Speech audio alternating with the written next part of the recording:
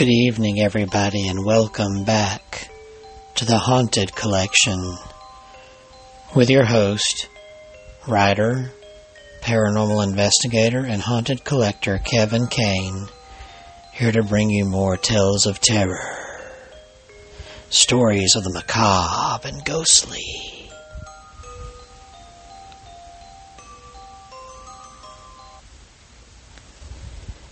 Before we get started with our creepy tales for this episode, I want to remind you, as always, to check out myhaunteddolls.com and visit our store.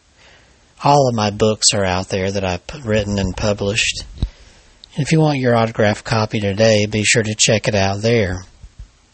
I have a couple of nonfiction ghost story collections, and one of them being the book about the haunted items in my collection, the haunted dolls and paintings and other items. It's called My Haunted Collection.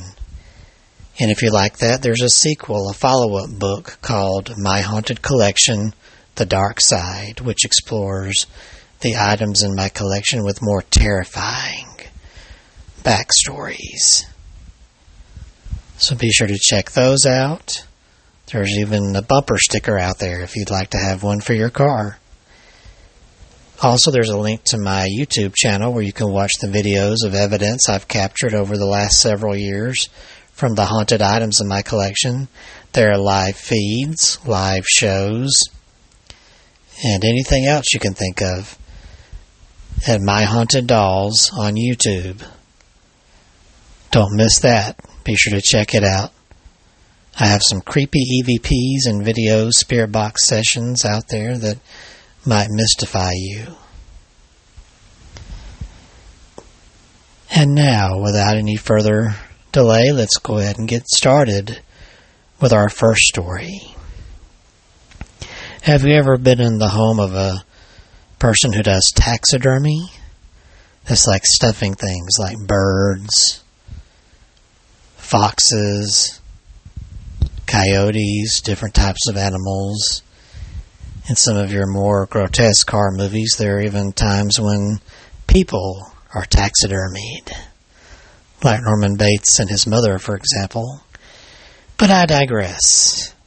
This is a story that involves something to do with taxidermy, and this is called Stuffed Dog.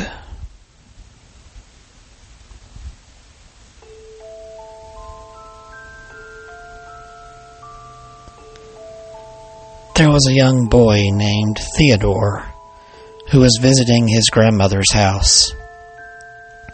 He hated his grandmother, but his parents forced him to go. His grandfather had died recently, and his grandmother was very lonely. She needed someone to keep her company. Theodore couldn't stand the old lady. She bored him with her endless talk. She constantly asked him to do chores. She insisted on giving him disgusting kisses on the cheek, and, worst of all, she smelled like pee. He also hated his grandmother's house. It was boring, and there was never anything to do. The place was stuffed with old books and creepy statues. The beds were lumpy and uncomfortable. She didn't even have electricity, and every room was lit by candles. The thing that he hated most of all was the stuffed dog that his grandmother kept in the library. She said it was her husband's dog, and that it had stood by him always. So, when the dog died, she had it stuffed and placed in her husband's favorite room, the library. Whenever Theodore saw the stuffed dog, it creeped him out. He could not stand the sight of it. The wretched thing made his skin crawl with its snarling, evil face, its beady eyes, and its mangy, greasy fur. That night, when his grandmother was going to bed, she wanted to light the candles in her room. She could not find any matches, so she asked Theodore to go downstairs to find some. Theodore gritted his teeth and swallowed his anger. He was irritated by all the chores that she asked him to do. He walked downstairs and went into the library.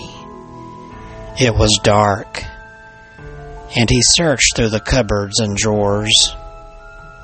Eventually, he found the matches. Just then, he thought he heard a strange sound. It sounded like a low growl. Theodore turned and looked at the stuffed dog in the corner. The dog stared back at him with glassy eyes. He hated that dog. It bugged him so much that he thought of a way to get back at it. He struck one of the matches and shoved it in the stuffed dog's face, burning off its whiskers. Theodore's grandmother heard a terrible scream. She ran downstairs and rushed into the library. Theodore lay sprawled on the ground, his eyes wide open and his face twisted in a look of terror. He was dead. She immediately called the police. Later, as the ambulance carried him off, she shook her head sadly and said, "He looks just like my husband did when he died." Unseen by anyone in the darkness of the library, the stuffed dog sat very still, and there was a trickle of blood dripping down from its mouth.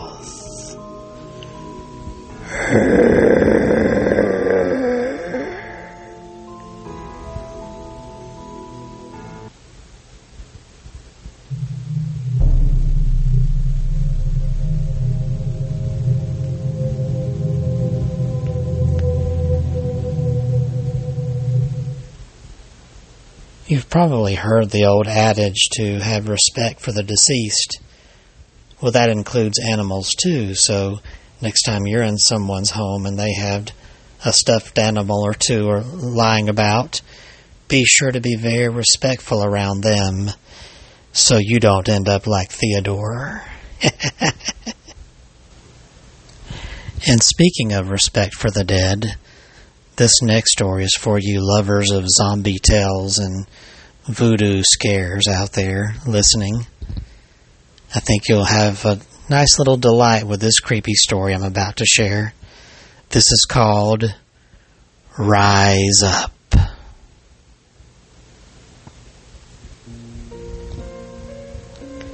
Nobody in town ever knew whether to believe Old Man Jenkins or not. He would sit in the pub telling wild stories. He would brag about himself and tell anyone who would listen about how brave he was. He told them he didn't have any fear of ghosts or ghouls or spirits of the dead. He said he was the bravest man in the world. He claimed that every night on his way home, he would take a shortcut through the cemetery. While he was walking, he would shout out so the dead would hear. "Rise up, rise up," he would say. "Rise up, bloody bones, and dance." According to Old Man Jenkins, the dead bodies would rise up out of their graves, their dusty bones clinking and clacking, and their dried flesh dangling as they danced around in the moonlight. The townspeople did not believe Old Man Jenkins' tall tales, but none of them were willing to follow him into the cemetery at night to prove him wrong. As time went by, people grew sick and tired of hearing his wild stories. One cold, windy night, just at the end of autumn, Old Man Jenkins set off for a midnight stroll in the cemetery. The moon was full that night, just the way Old Man Jenkins liked it, because he could see the white bones dancing in the light. He walked from his house down a shadowy path that led to the old cemetery where people from town had been buried for the last 200 years. There were some new bones in that graveyard, but most of them were old. Old Man Jenkins walked straight through the wrought iron gates of the cemetery. The crumbling tombstones looked ghostly and foreboding in the moonlight. He walked to the middle of the graveyard and stopped. He listened to the wind whistling through the trees.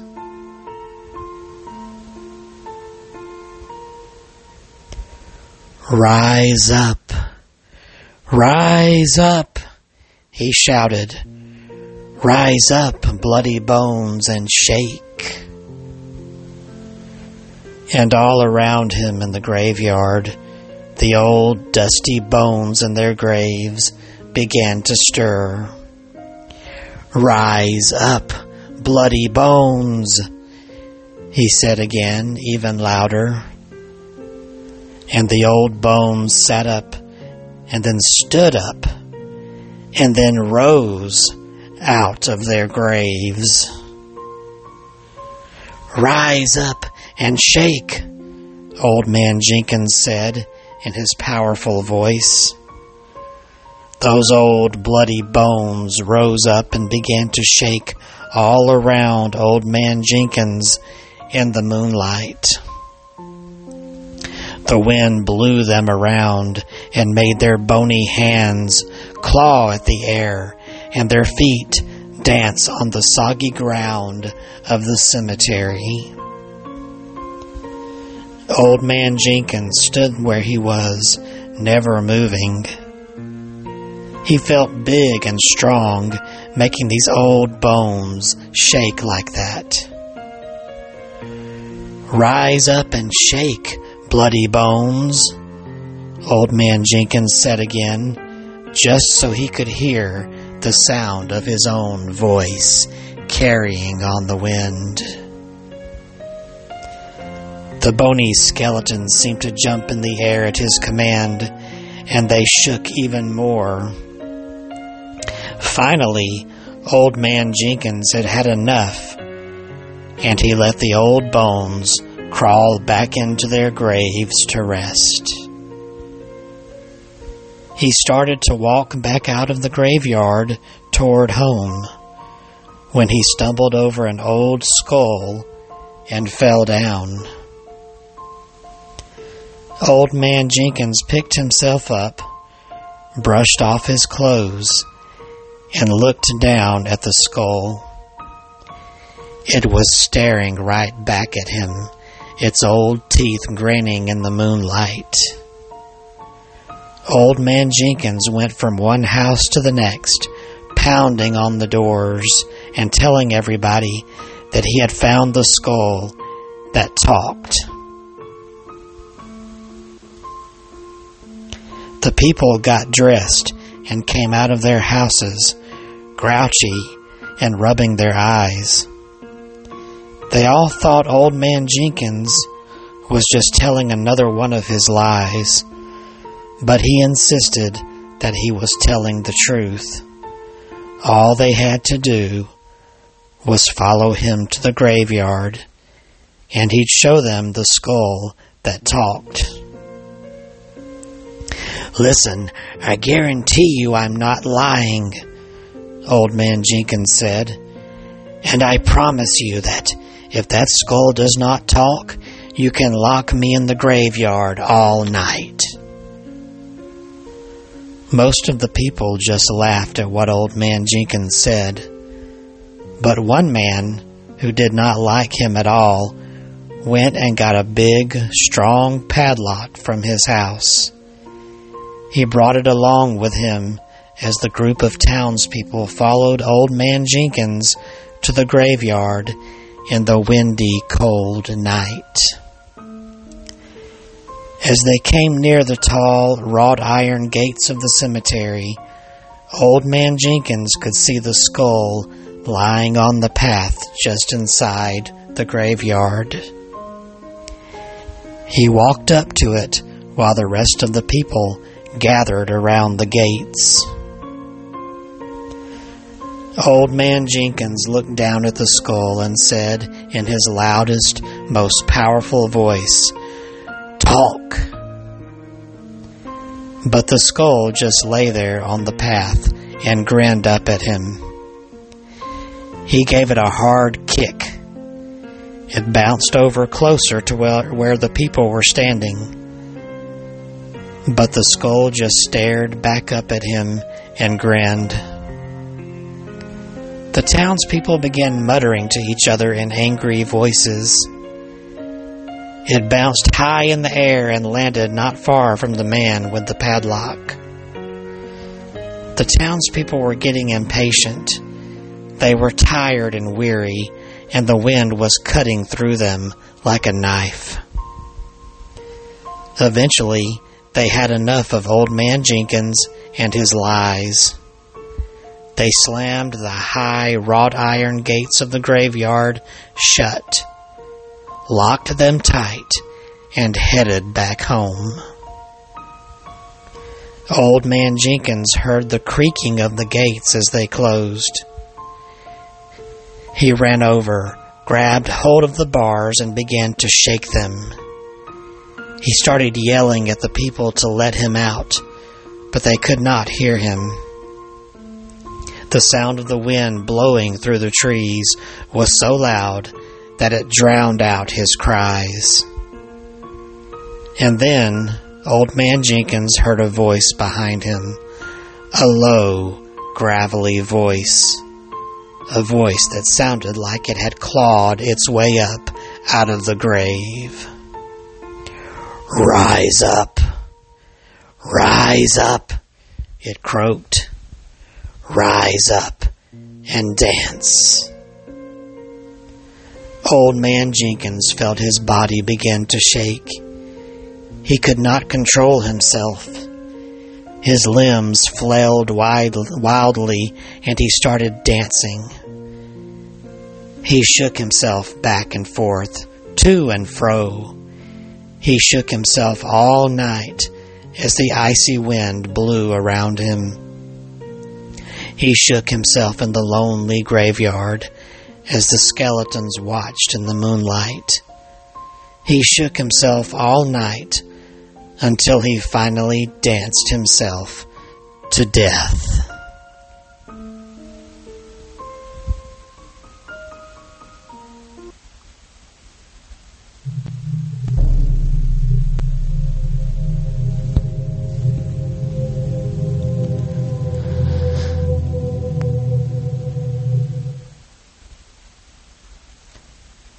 So, kiddies, let that be another example of how you should always respect the dead and leave their bones to rest in peace. And now we have time for one more tale, a story from beyond the grave about how friendship lasts eternally. This is called Friends Forever.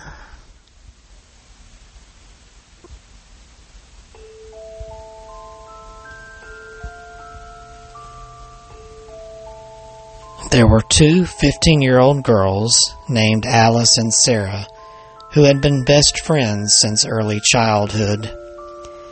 They lived in the same neighborhood, attended the same school, and went to the same classes. In short, they were inseparable. However, they were very different characters. While Alice was cheerful and outgoing, Sarah was very shy and quiet. One day, Sarah and Alice were talking about their friendship. "Do you think we'll be best friends forever?" asked Alice. "I think so," replied Sarah. "Why wouldn't we?"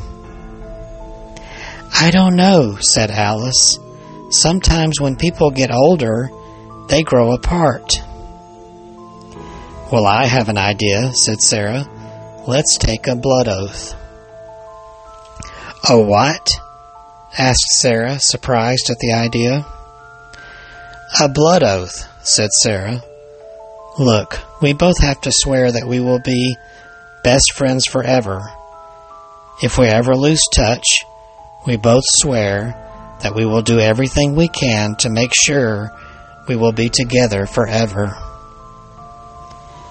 "That's nonsense, Sarah," said Alice. "We won't lose touch. We'll always be together." But Sarah continued to insist, and with a mixture of amazement and amusement, Alice finally agreed to the proposal. Sarah found 2 needles and handed one to Alice. The girls took a piece of paper and wrote, "Best Friends Forever," on the top, and then signed their names at the bottom. They lit a candle and heated the tips of the 2 needles in the flame. Taking their needles, both girls pricked their index fingers, and each smeared a drop of blood next to their signature. Their blood oath was now sealed. As the years passed, the girls grew up and left school. Alice went away to college in another city, while Sarah stayed in their hometown and got a job in a local store. Both of them got boyfriends and fell in love. The girls still kept in touch by phone, calling each other at least once a week. When Alice had completed her law degree, she got a good job and decided to get married. The couple bought a house and settled down. A few years later, they had a beautiful baby boy. Alice was so busy with her family that she rarely found time to call Sarah. It was not long before the phone calls stopped completely and the friends lost touch with each other. Although Alice would sometimes still think about her best friend from her youth, she never took the trouble to pick up the phone and call her. In the end, life had led the 2 women down different paths, and they had not seen each other since they left school. One night, Alice had a horrible nightmare. She was driving along an endless highway when suddenly a truck in front of her began to swerve into her lane. The truck skidded and then collided with her car. She woke up suddenly, soaked in sweat. Just as she was trying to calm herself down, she heard her front doorbell ringing. She glanced at the clock by her bedside and realized it was after 3 a.m. Her husband was fast asleep on the other side of the bed. At that moment, the doorbell rang again, insistently. Wondering who would be coming to visit at that time of the night, Alice got up, threw on her nightgown, and went downstairs. When she opened the front door, she was shocked to see a woman standing on the porch. The woman was terribly pale, extremely haggard, and had a huge, bleeding wound on her forehead. Although she had changed a lot, Alice recognized her immediately. It was her old friend, Sarah. "Oh my God, Sarah, what happened?" she cried. Sarah just stared at her. "Come in out of the rain," said Alice. "Are you hurt?"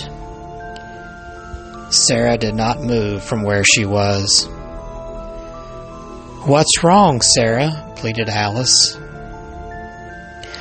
"Long time no see, Alice," hissed Sarah. "I've come to fulfill my promise. I've come to tell you I died." Alice was speechless. Sarah held up her hand and pointed at Alice with her index finger. Her finger was dripping blood. "Life has separated us," Sarah continued, "but we will be together in death. I'll be waiting." Alice fainted and collapsed on the ground. The next morning, when Alice woke up, she found that she was lying in her bed next to her husband. She rubbed her eyes and wondered if the events of last night had all just been a bad dream.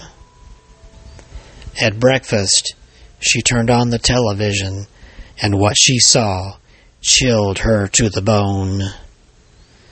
The local newscaster was saying that the night before at 3 a.m., there had been a fatal traffic accident. A truck had collided with a car on the highway. The driver of the car had been killed on impact. The driver of the car was a woman named Sarah. From that moment on, Alice's life became a living hell. She barely ate a thing.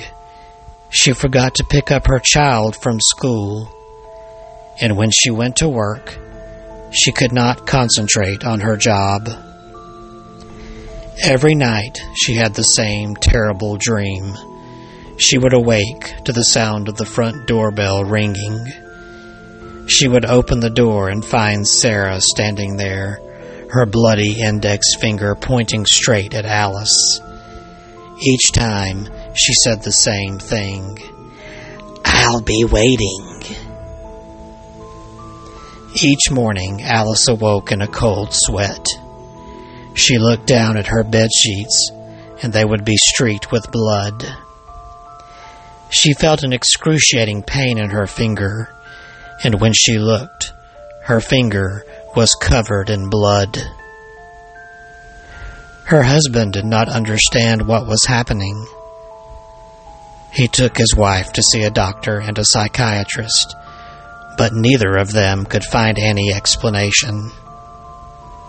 Alice's condition only grew worse, and in her nightmares, she began seeing Sarah standing at her bedside, pointing with her bleeding finger.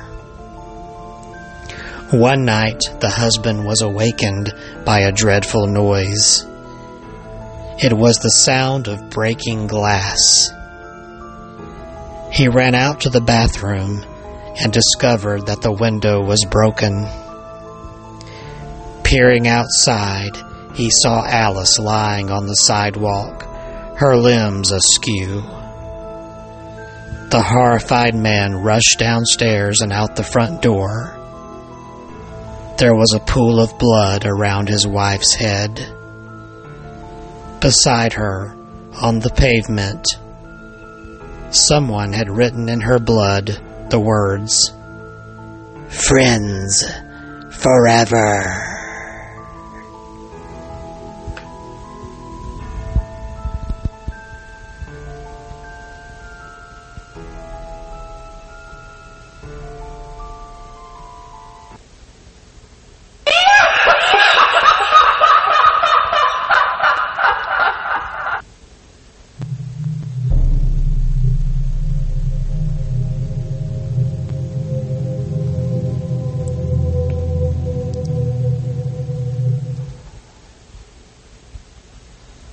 Well, boys and girls, I hope you enjoyed these frightening tales from beyond the grave of ghosts and bloody bones, vengeful animal spirits, and friends forever.